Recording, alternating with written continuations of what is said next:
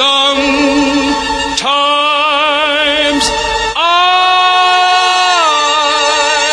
wonder, a lonely night,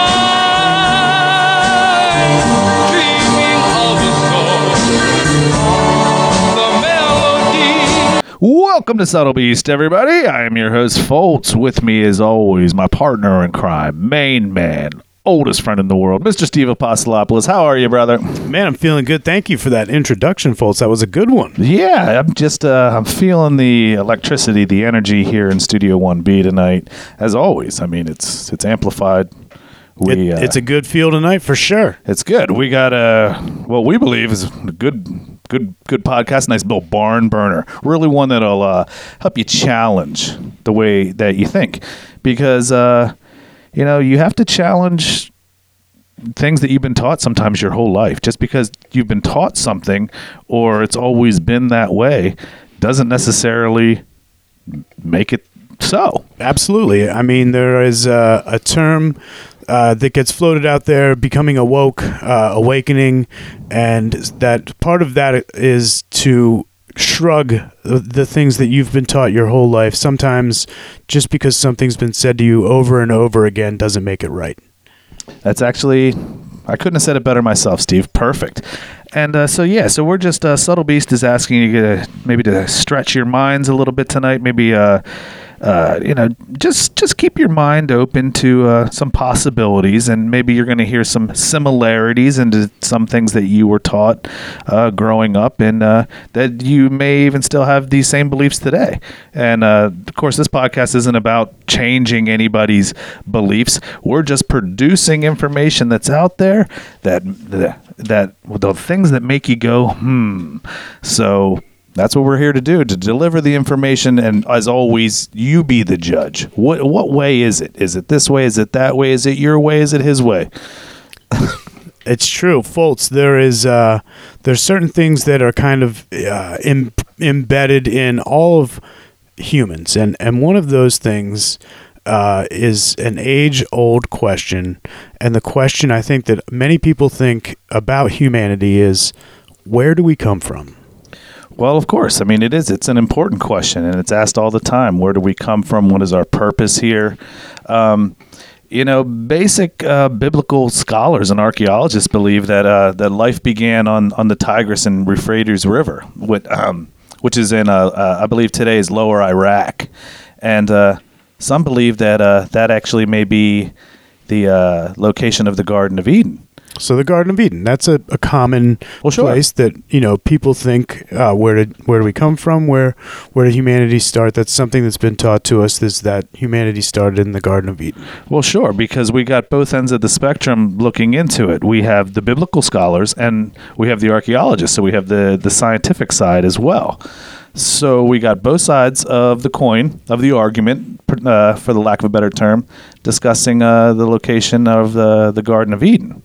So with that, though, there is a mountain, a massive mountain called the Black Mountain of Carados, which is at the highest point in Turkey. Now, this place was always overlooked as the location of the Garden of Eden by many archaeologists and biblical scholars. But there's a lot of signs today from ancient script that it's pointing in that direction. So people might say, okay, well, if that's the beginning, if the Black Mountain of Carados is the highest point, was overlooked, and it's possibly the Garden of Eden, then how is that how is that different from anything else that we were taught throughout our existence about the Garden of Eden? Well, simply put, that the ancient text, the ancient Sumerian text, have stated that ETs came to settle at the top of Carados to determine what, if any, civilizations were around. And many scholars say these beings came from the Pleiades star cluster and had to leave because of wars. Now, these beings were known as the Anus or the Anunnaki, and what they were in search for was gold, and they needed to. Of course, they fled because of war, but they also needed gold for their home planet to to build a atmosphere reflector. Is that correct, Steve? Right. So the atmosphere of their home planet became deficient in the reflective material that they needed to prevent the radiation from the sun to come in and destroy them. So they went out into the universe in search for resources. And when they saw Earth, they came down to the Black Mountain of Carados. And when they touched down at the top of it, the highest point in Turkey, and you can see that on Google Earth. You can go to the Google Earth in Turkey, Black Mountain of Carados. There's a large plateau at the top of it. It has yet to be explored by men. They say that it's due to that area being highly politically unstable. Fultz and I kind of talked about it, and we think that it's more or less that there are people guarding that area because it's a sacred area. Yeah, it is. It's a really sacred area. Now, when we were discussing we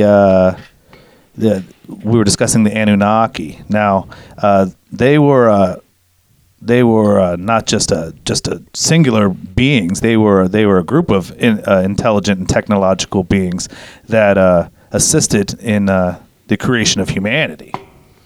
Now, a lot of people say, well, what do you mean exactly they helped out? These extraterrestrials helped out. These Anunnaki helped out with the creation of humanity. Well, how?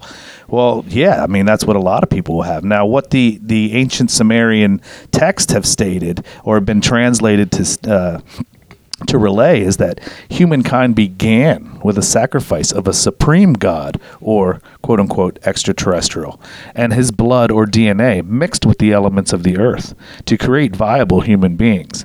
Now, these beings could clone anything, including their enemies. Now, the Anunnaki, they had these enemies that were referred to as the Chemus, and they used some chemo genes and actually in creating mankind as almost like a slam to their enemies. Like, we're going to be creating this slave race to mine all of our gold, and guess what? You're in it. You're in it. You are our slave. So that's the supreme disrespect right there. Yeah, I mean, we're going back a long, long time, and people were being savage back then. So they took a piece of their enemies after defeat, and I guess genetically put them into their slave race. Right, exactly. That's crazy. Maybe took part of the chemo and part of the primates that were on the planet at that time, mixed the DNA, and together created humanity. Because today in primates, there's only 3% DNA separating us. So that fits perfectly with that. So why did the Anunnaki create the humans? Well, like we were saying, one of the reasons that they came here, one was they were avoiding war. Two was their planet was in danger of dying because of too much radiation. So they came in search of gold, so that, like Steve was explaining, to create a radiation deflector. But these beings didn't come here wanting to do all this work themselves, because they just had no interest in doing that. So they created this slave race to dig up all the gold, and that was their main objective, was just doing that. So basically that is where Homo sapiens came from. Correct. So, and they were hoping that they were doing everything was good, and that they were just kind of this slave race. They would empty the earth of gold, and then probably head back to their home planet or go on to other planets in search of gold. Now, people might say, well, why does the ancient Sumerian, why does that have to be the birthplace of history? Well, if you believe that humanity was created there, then that would be the birthplace of everything. It would be the birthplace of civilization. It would be the birthplace of religion. It would be the birthplace of science and war. And from what we know of how long these texts have been buried before they were discovered, that it was definitely the birthplace of the written word. Because at one point there was no translation for the texts that were being read. The written word. So it is the oldest written word that humans have ever created. and it has been unearthed, which we'll get to later in the podcast, right? Right. Now, so ancient Samaria. No, since we're saying that ancient Samaria is the birthplace of everything, let's go back a little bit, or a long way. Now, the Ziggurat of Ur, which we've talked about in past podcasts, we've talked about it on our episode of Stargates. You might want to go back and check that out. Now, the Ziggurat of Ur is located in Nasiriyah, Iraq, and it's a massive 4,000-year-old temple ruin in ancient Samaria. A lot of people believe that it contains something extraterrestrial and some type of technological device or some type of power or some type of knowledge. Now, a lot of people think that we went to the Middle East for oil, and that's just a fraction of the reason.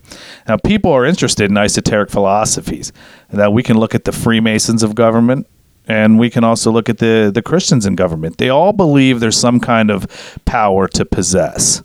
Now, if that was accurate, what kind of power could any group possess if they could prove how humanity was created, or if they could prove the proverbial beginning, quote unquote, the Garden of Eden? I mean, I would think that would give any country a leg up, but at the same time, it could really come crashing down on a lot of people's religious beliefs. I mean, I think there would be people that would be crushed. That would be, I can't believe that this was the way I was taught my whole life, but they're saying that here's the proof that it's not that way. And then you would have other people coming forward and saying that guy's a false prophet.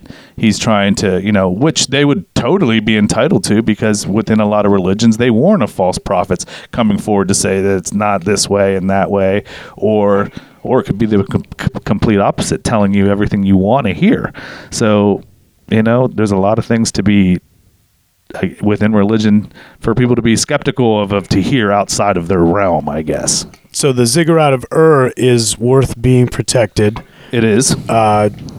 We invaded Iraq, we being the U.S., and when we invaded Iraq, we rolled Baghdad in 3 days. It was a massive war effort, and I have to think that some of the generals, or at least some of the troops, were thinking, how did we do this? How was it so easy? And it's not just our style of warfare, but at the time, Saddam had pulled back a lot of his troops, almost the entire division of one of his sections. It was Army, Navy. Yeah, one of those two.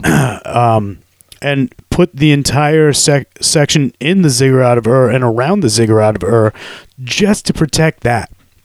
This was in the first few days of the Iraqi war, of Desert Storm, or no, I'm sorry, after 9/11, Operation Freedom. Yeah, Operation Freedom, and we went in there, and no matter how many troops he had around it, the United States, they took the Ziggurat of Ur and is still in possession of it today. Still guarding it today. So what is in there? Why go straight there? There has to be something of importance. I mean, if all the points are leading to the beginning of life, or the proverbial beginning is here along the Tigris and Euphrates that flows through today, which is lower Iraq, I mean, things are starting to, sound like they could add up in the end. Right. Things are starting to take shape. So if we're talking about the Garden of Eden and we're referring to the ancient text, we might as well break down what the word Eden means in the first place. E, which means home, and Den, which means life, which would make sense if the ancient Sumerian text were of extraterrestrial origin, because the Anunnaki came here and were in search of a new home, which they got. They have a new home. And they also created new life as a slave race of humanity. So they have Eden, the home and the life. So that's just breaking down just that one translation right there. To the very core and beginning of humanity. Exactly. Now, it gets even more interesting as you go through. Like words such as paradise, which comes from the Greek paradisios, meaning enclosure for animals. So that's the actual translation of paradise. So if you walk out and you're on your honeymoon and you look out and the water's beautiful, the sun's setting, and you say, "Oh, isn't this paradise?" Meaning, isn't this an enclosure for animals? Which, I mean, that's the actual translation. I mean, in ancient text, it states men who served the gods worked in the Garden of Eden. They were treated like animals. And there's a clear and reoccurrent theme within the text stating that that slavery was rampant and that the conditions were almost concentration-like. I mean, they were treated horribly, not fed almost anything. They weren't allowed to have free thinking, have free will. They weren't allowed to do anything but basically mine for gold. Which is what the Anunnaki created them for. Right. But, well, we'll get into that a little bit later. Now, so going into a lot of the whys or how this information came up or came to be. Now, in 1922, there was an archaeologist named C. Leonard Woolley, and he was hired by the Catholic Church to prove that the Bible was accurate and to find the location of the Garden of Eden. Now, he didn't find the Garden of Eden, but what he did find was the ancient city of Ur. Okay, so now, but before we go any further, now if you rewind 75 years, so that would take us to 1849. There was thousands of Sumerian cuneiforms that were found in the northwest of Ur, and I believe in the city of Sapar in Nippur, and also that year, a gentleman by the name of Henry Laird, he excavated 20,000 Sumerian and Akkadian tablets. And 12 of those tablets were all about the Garden of Eden. So that's just a little basis on, where did these texts come from? How were they found? This, that, and the other thing. Now, questions may arise. Well, how did if Samaria is the birthplace of the written word, and there's no ancient Sumerians around. I mean, how are they able to actually translate this? Well, the Assyrians and the Babylonians, thousands of years earlier, translated the tablets. It's the only reason that the tablets can be translated by scholars today. Sumerian was an isolate, basically. It could not be translated by anyone before the Assyrians and the Babylonians. So if it wouldn't have been for them, we still wouldn't have this information that we could decide to choose to believe or disbelieve, just like any freedom of religion per se. But a lot of this would be lost in history forever, which some could also debate too, that if C. Leonard Woolley was hired by the Christians in the Catholic Church to find the location and to prove the Bible, one could say maybe he proved just the opposite with these tablets as they were being interpreted. Yeah, 20,000. Henry Laird excavated 20,000 Sumerian and Akkadian tablets. That's a lot of written word. That is a lot of written word. And the tablets weren't small by any means. So to just say that 12 of those were dedicated just about the Garden of Eden, that's a lot, just to talk about that specific location. Because to the Anunnaki and to the slaves, I mean, the Garden of Eden wasn't something special like it is as portrayed in Christianity. So there'd be like, I don't know. It's crazy. So moving right along to get more into the Sumerian translations.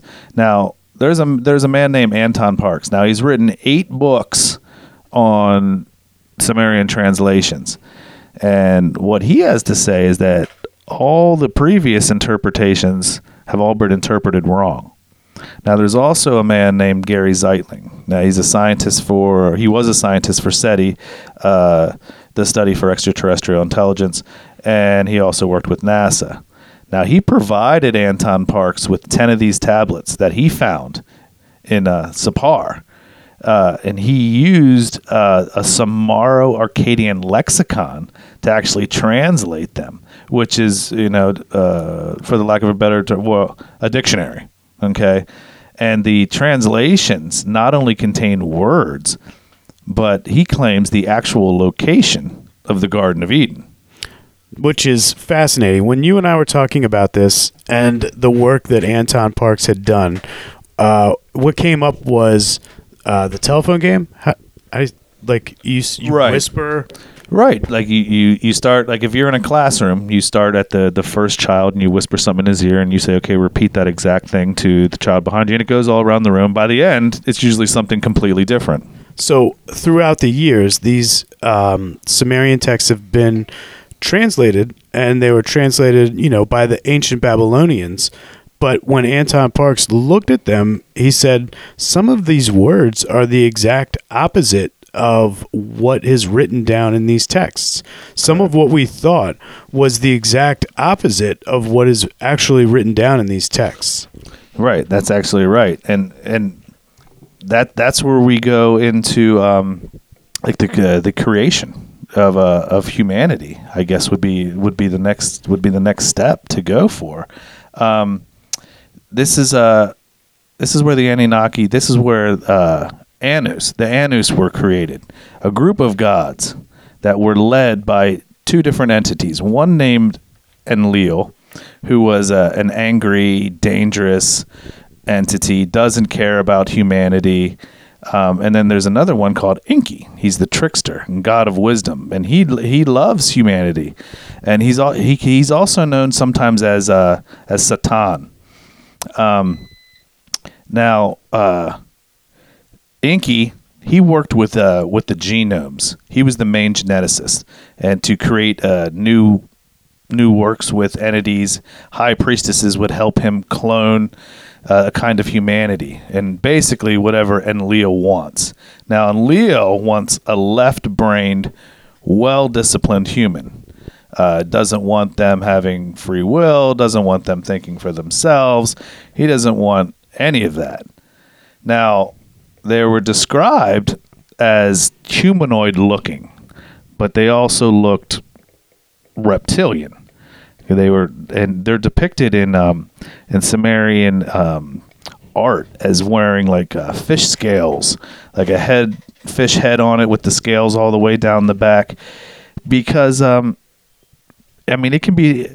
You just think if you're in ancient Samaria and you see, and you're a being and you see anything, or you're a human that was just created and you're trying to interpret what your God looks like and you don't have the word for that, it's almost going to be like anything they can do or anything like how they represent is like magic to you. Their crafts would be magic. Anything that they would do would be magic. It would be magic because you can't explain it. You don't have the language to explain it.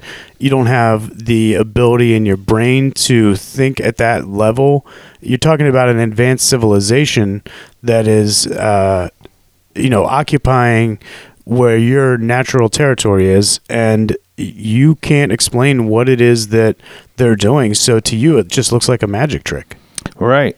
Definitely. And now, well, let's take a look at some similarities between, these ancient Sumerian text translations and, some of the stories in modern day Christianity in the Bible as such. Now, if you look at what these Sumerian texts are saying that these entities, Enlil and Enki and these other Anunnaki are looking like, that they look like reptilians. And I think it dated back like almost 300,000 years ago. And so you have the Garden of Eden. You have these entities that are of reptilian descent, look like reptilian covered in scales. Well, now let's jump over to Christianity with the Garden of Eden. Well, who do we have there? We have the first creation of humanity. We have Adam and we have Eve. And so Christianity teaches that they were told that you can have whatever you want in the garden, but you can't touch the fruit. Okay? So, and if you don't do that, then you have no worries, and then humanity has no sin. But what comes to them in the Garden of Eden? The serpent. Now remember, Enki, the trickster, the god of wisdom. He loves humanity. Now, if you recall what he was also known as, he also went by the name of Satan.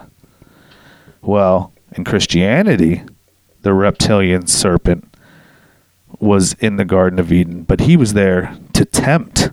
So it was almost like flipped, because Enki, he loved humanity and he was there.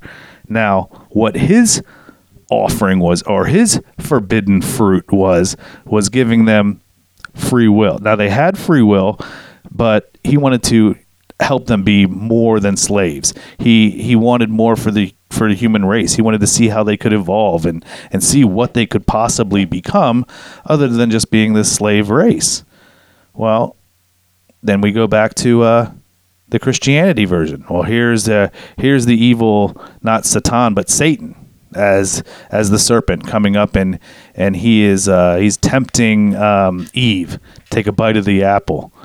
Well, the proverbial free will, and she takes a bite of the apple. So then we're told that's where the first human sin was created. So it's also the first exercise of humans' free will. Exactly. So I mean, the stories are linked very, very similarly, and but I mean, we see this theme all the time in our podcast across, no matter what we're talking about. Ancient civilizations that never communicated with each other, but the scribes on their wall and the pictures on their wall are nearly identical. Their temples are nearly identical. They're all representing some kind of star cluster in the sky, and supposedly these people have never met. There was maps found from roughly around 30,000 years ago, aerial views. Where did the aerial view come from 30,000 years ago? You only can get an aerial view from the air. Exactly, which is where these ancient beings came from. Exactly. So now, another similarity between the Sumerian texts and Christianity in the Bible is a story of the Great Flood. Now, when in the Sumerian texts, when Enki or Satan went into the Garden of Eden to help humanity and help them with their free will, obviously, word was going to get back to Enlil, who, again, was a very angry, dangerous person and didn't care anything about humanity. All he wanted was the gold, fulfill the mission, and do whatever. So, like we were saying, it wasn't just Enlil and Enki. There was the whole group of Anunnaki that came and helped create mankind. So it was almost like a board of directors. Like an administration. Right, exactly. So when Enlil took this information back to the group or the administration, everybody was angry. Nobody liked it. So what was stated was that since now these people can choose for themselves, they're not going to be the best slaves they can be. There's only one thing we can do, is we can wipe them out and start over. And by doing so, they just would create a huge flood to come. And now by extraterrestrial beings, that could be done by any means. They could have had a meteor come down, hit into the ocean, create all these big waves, what have you. But that's up for interpretation. So now you switch over to Christianity, and we have Noah. And he's been told, okay, you have to take one of each animal onto the ark. You have to save it because it's going to be raining for 40 days and 40 nights. And, I mean, if you look at these Sumerian gods, and, Steve and I have really looked into this topic, so we can only fit so much into a podcast, but these Sumerian gods were said to be between the ages of like 4 or 5 and lived to be almost like 900 years old, which is interesting in the story of Noah and the Bible too, because Noah was I think he was 600 years old when God came to him to tell him to build the ark. So 600 years old, I mean, That's a bit old to be building up something of that magnitude to take on that project. And then I don't know. There's a lot of similarities in the stories. Like I said, there's no right or wrong information. We're just giving out what some ancient texts have been interpreted as to be. But it's always up for your interpretation, and I like both versions. I mean, both versions I can roll with. I'm not partial to anyone, I should say. Right. I think that there is, to say that there's a God, that there's a higher being is a natural thing. And that's something that I think a lot of people share that common belief in. But to kind of put the God that everyone believes in a pigeonhole and say that that person is not an extraterrestrial or that person is not from a different star system, when you're talking about a God, you're looking up at the sky and you're saying that the God is from the heavens. The heavens the stars have always been known as the heavens. You look up at the celestial bodies of the heavens and you're looking up at the stars. So to think that the creator or a god or the God came from the stars is a natural progression, and it's something that a lot of people share. So just to take it one step further and say that we kind of figured out what celestial body that God came from and what what race of beings came down to Earth to create humanity, it's a fitting story. It really is. I mean, I've been raised a Christian, a Catholic actually, my entire life. But I'm always open to other interpretations, and a lot of times they'll say, "I'm sorry." Go. No, go ahead. A lot of times they'll say that the human race was created in God's image, and to have a humanoid type of extraterrestrial visit the Earth and interject their DNA into the humanoid type creatures that were there at the time. If there was, apes or some type of primate that was evolving, and then there was an interjection of an extraterrestrial DNA that would kind of give human beings their specialness or their ability to reason or their free will or whatever it is, that it's just one chromosome different. That's special. And it is. I mean, if you're talking to somebody that's an ancient astronaut theorist, and then you're talking to somebody that's a priest, they could sit down and they could have a pretty interesting conversation. Now, the priest is going to go with the story of Mary and how she was a virgin, and she became pregnant with Jesus. Angels came down and told her, "Fear not. But you're going to carry a baby, and he's going to be the Son of God." And she was obviously she was worried that being that she had never been with man before, how was her husband going to take this news? Well, Joseph was then visited in a dream by the same angels, saying, "Fear not. She is with child, and his name is going to be Jesus, and he is going to be the Savior." Now, priest gets done with his story, you could have the ancient astronauts theorists say, "Okay, yeah, we're going to go with the same story. There was, we'll say Mary, and then she was visited by, well, now she said angels, but maybe did she say that these beings came down from the heavens? Oh, yeah. So maybe these extraterrestrials came down. She said they flew down. Okay, because what other word would she use to explain? They then took half of their DNA, mixed it with her DNA, and then the child that they had, that she gave birth to with Jesus, was a hybrid, extraterrestrial, half human. And the argument could be there, maybe that's how he was able to do these miracles, these unearthly things, make the blind see. But again, I'm not siding with one side or the other, but those are both sides of the coin. I mean, both stories, for somebody that had never heard religion or heard these, and you produced both sides, they'd be like, Well, yeah, just the way they communicated with Joseph.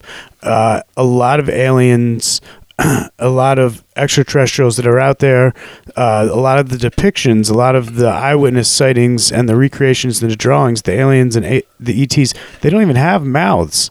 That when they communicate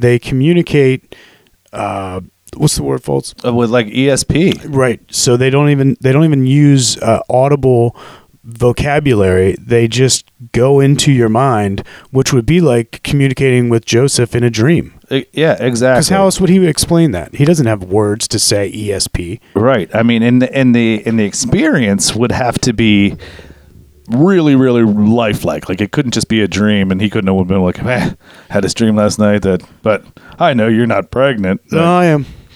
I mean, it had to be where like it probably woke him up out of a dead sleep and was like, wow, I know the quote unquote truth now. Right, like it was implanted in my brain. Right. I mean, just so many different similarities. It's a really great topic to discuss.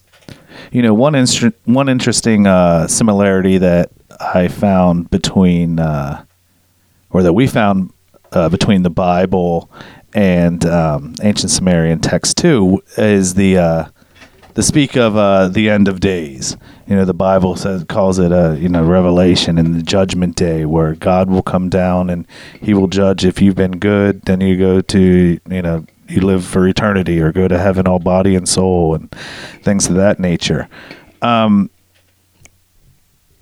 don't even think that we covered where the Anunnaki, Enki, and Enlil were supposedly even from. But if you've ever heard of planet Nibiru or Planet X or the 12th planet, it goes by many names, Kingdom of the Heavens and such. That too is part of the Sumerian text, which Nibiru it could end up being the end of days. And here, I'll just give you what I mean, because you have to ask, is Nibiru real? And the answer to that could be a resounding yes. There are those that believe that the Anunnaki of Nibiru are coming back to Earth, and they believe soon. They believe that Planet X is going to pass by Earth in May or June of 2030 on its 3,600-year orbit around the sun.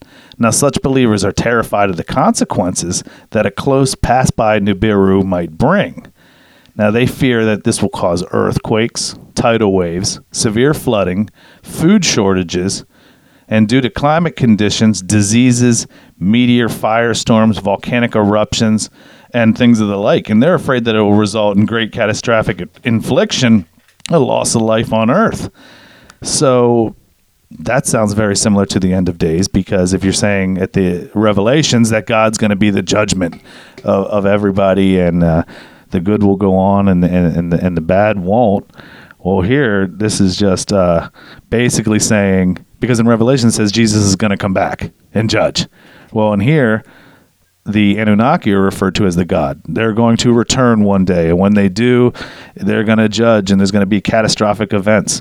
Well, here we go. Just another similarity in between the ancient Sumerian text and the Bible. And like we've said, I mean, there's similarities in all religions that we can link.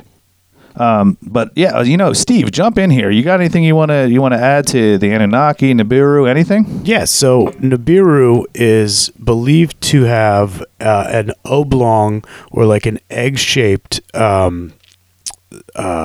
rotation around the sun. So it's believed that you could mathematically predict where it is in its what is it called when a planet goes around the sun? Orbit. Yeah, in its orbit. So it has a 3,600-year orbit around the sun, and it seems weird at first, but actually that's how they discovered Uranus. Before we had the optics to look out that far, mathematicians were able to take equations that they created that had to do with physics and gravity and predict where that planet was going to lie in our solar system. And current day scientists have been using mathematics to predict this oblong orbit around the sun for a planet that they're not familiar with because it hasn't been around for so long. Right. We didn't have enough intelligence collectively to understand what it was last time it was around. But if you look at the predictions, like Foltz was talking about, of what it's going to be like when it gets here, with the increased volcanic actions, increased earthquakes, tidal waves, extreme weather, tornadoes in places that they've never been in, flooding. All of those things are currently happening. The earth is heating slowly. You can't really feel the degrees that it's moving upward now, but it's undeniable that the weather has become more extreme. So there's a lot of people that kind of put that similarity between the end of days in Revelations and the end of days because Nibiru is approaching together, and it kind of makes sense to me. It does. I mean, regardless if you're an extremely religious person, I mean, one can't really argue, I mean, the similarities between the stories. Now, nobody has to say what you believe is right or not, but it definitely offers up an interesting theory. And, it's not too far-fetched to say that, that there would be this 12th planet Nibiru out there. If you're a fan of John Lear, he's got a theory, and if anybody would know, John Lear would. I mean, he's part of his family started the Lear jet. He used to work for deep state operations like Skunk Works and stuff like that, creating special aircraft. He knows of back-engineered UFOs. Now, he's stated that we've been lied to about there being 8 planets, 9 planets with Pluto or whatever. That he's saying that within our solar system alone, there is 40 planets that we haven't been made aware of, and that most of those planets that Earth has been trading goods with, communicating with, traveling to, a lot of them have Earth-like people on them because they were seeded by the same extraterrestrials, the Anunnaki, or similar races. But that all depends. I mean, I have no reason to not believe John Lear. Why would somebody with such stature come out and say these things? I mean, he's worked in deep state. So you would think that he would definitely have the inside scoop. Foltz, in the prep for this one, you brought up the Akashic Records, and it strikes me in the same way, because we all have that question, where do we come from? Where are we going? How are we all connected? Why does it feel like we're connected with the universe? And the Akashic Records, if you haven't listened to that podcast, please go back and listen to that one, because it is a way that intelligence is connected between the universe, and it feels like this story. Right. It's like, basically in a nutshell, the Akashic Records is like a cosmic internet superhighway that when you've reached some type of awakening or elevation in your spiritual journey, if you can really tap into that. And the Akashic Records is basically anything that's ever happened through space-time, no matter when, where, is recorded in here. And some people have said that they are able to access it and get information from it. Some of those people, like Tesla, said he was contacted by aliens. Elon Musk, probably. Right, and like Alexander Graham Bell, I forget the Italian's name, but those two guys creating the telephone at the exact same time, it's kind of a way, I think, for an ET class to beam information down into humanity, whether it's one person or multiple people. It kind of feels like, if you look at languages or the technology that one part of the world has, like Chinese technology compared to English technology or Russian technology, it seems like we're all evolving at the same rate and the same pace. And you have to wonder how everyone can be so similar. Yeah. And, I would think that it has something to do with, along the lines of the Akashic Records, how we're all connected in some way. We're all consciousness. We're all beings of some creation. And and who's to even say that, let's say that the Sumerian text is 100% accurate and that everything they said, well, that shouldn't have any effect on your faith. because they came down and created quote unquote humanity by mixing DNA, that doesn't mean that there's not some other higher power out there controlling or looking over and foreseeing everything. It's just that maybe we weren't told the entire story, because look how these stories intermingle with each other, but look how they have like similar differences too. Enki and Enlil, for example. They got them backwards as far as Christianity and in the Garden of Eden, saying that the evil one Satan was coming to entice Adam and Eve, where Enki, he was a trickster, he was a god of wisdom, but he loved humanity. But yeah, he was an extraterrestrial that looked like a reptilian, and he was also goes by the name of Satan. And so it looks like maybe some along the way Christianity was like, maybe we have to demonize this to try and shelve this information. It's just a suggestion, it's just a theory. Or that Anton was right, and that some of these words were interpreted. Anton Parks believed that the words were interpreted to mean exactly the opposite of what we thought they meant. Right. Yeah, exactly. So, I mean, that's it's just a progression. It's a progression. It's a misunderstanding. It's a battle of egos. It's I'm right, you're not, I won't concede. Even if I feel like you produced a good argument, I'm still like, well, I have a lot of books out there on the other subject. So...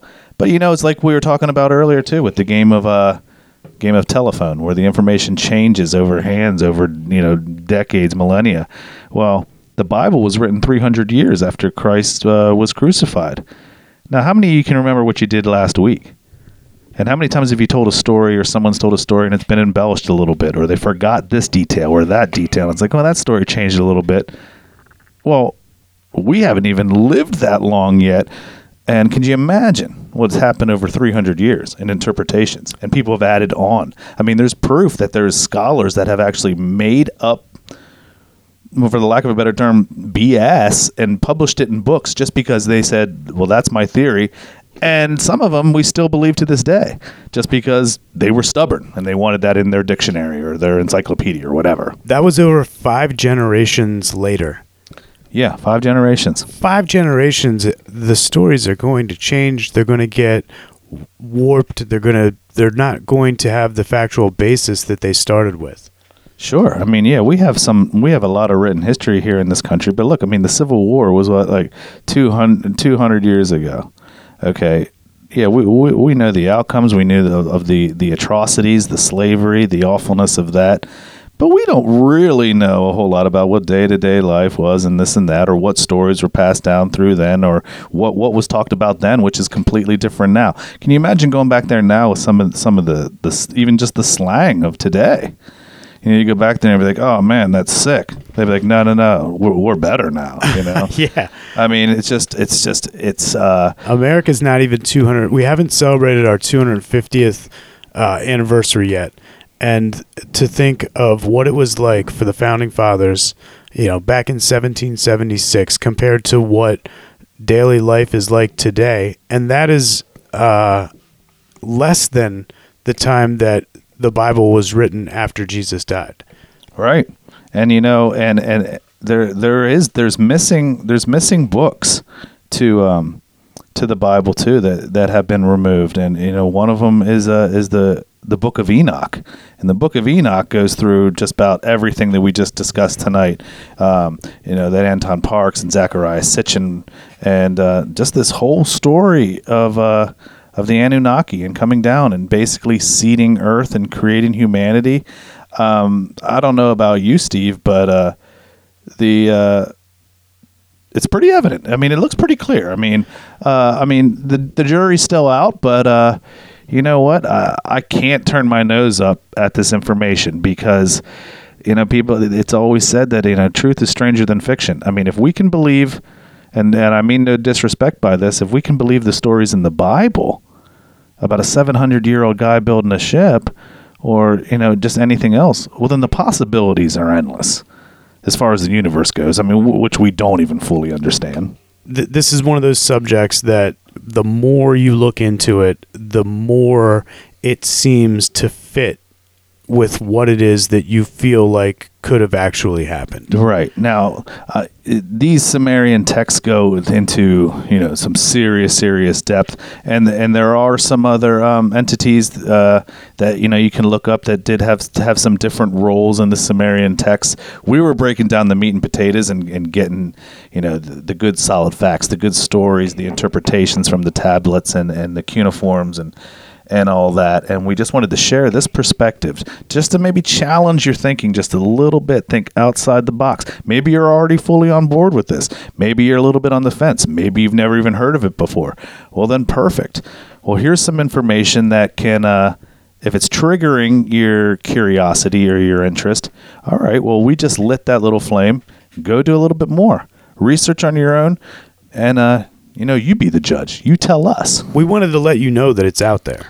It's out there, and in typical Subtle Beast fashion, we got to bring it to you. We got to bring you everything that could possibly be questioned and bring you the information, bring you both sides of the argument, and let you be the judge of that. This was a tough one, folks. This was a tough one. This one this one's been on the board for a long time, and the days that we spent gathering this information, this might be the most that I've written and typed. The most researched. We probably pushed it so much because we knew that what level of research it was going to take to dig down as far as we did into this. Yeah, I mean, we were very close to recording this episode one time, and that recording session just basically turned into another homework session for this because it's so complex and there's so many different interpretations, and you got to find just the right information and keep the interest, keep it exciting, and I think we did that tonight. I think it came through. I think it was portrayed well. I think so too. I had a great time with this episode. I'm looking forward to all the forward episodes that we have. Please continue to share our podcast on social media. We're out there on Instagram. We're out there on Facebook. Share our page with your friends and family, your coworkers. Let's get these conversations out there. Let's create these different conversations that people aren't talking about on a regular basis. SuttleBeastPodcast.com has every episode that we've ever done. And if you have someone that is unable to get to a streaming platform like iHeartRadio or Apple Music or Google Play or Spotify, any of the wonderful places that we're located, then please direct them, or you yourself can go directly to SuttleBeastPodcast.com, and you have access to over 55 full-length episodes from Foltz and I with Subtle Beast. Right, and we should say that the website isn't fully done yet. There are some things that are under construction, and it's going to be coming, and we'll announce a full launch of it. But yeah, please go out there and take a look at it. See what we have so far. Please continue to support us. If you haven't gone out and given us a 5-star review on Apple Podcasts or iTunes, please do that because that's really helping our cause and really helping me and Steve create some really exciting things in the future. I know we keep saying that. We can't drop any hints just yet, but we have some really, really fun and exciting news coming up in the future, and we can't wait to share it with you. Had a great time with everybody tonight. Steve, as always, it was a blast. Great time, Foltz. And until next time, I'm Foltz. And I'm Steve. And we'll see you next time. Take care of one another. Bye-bye.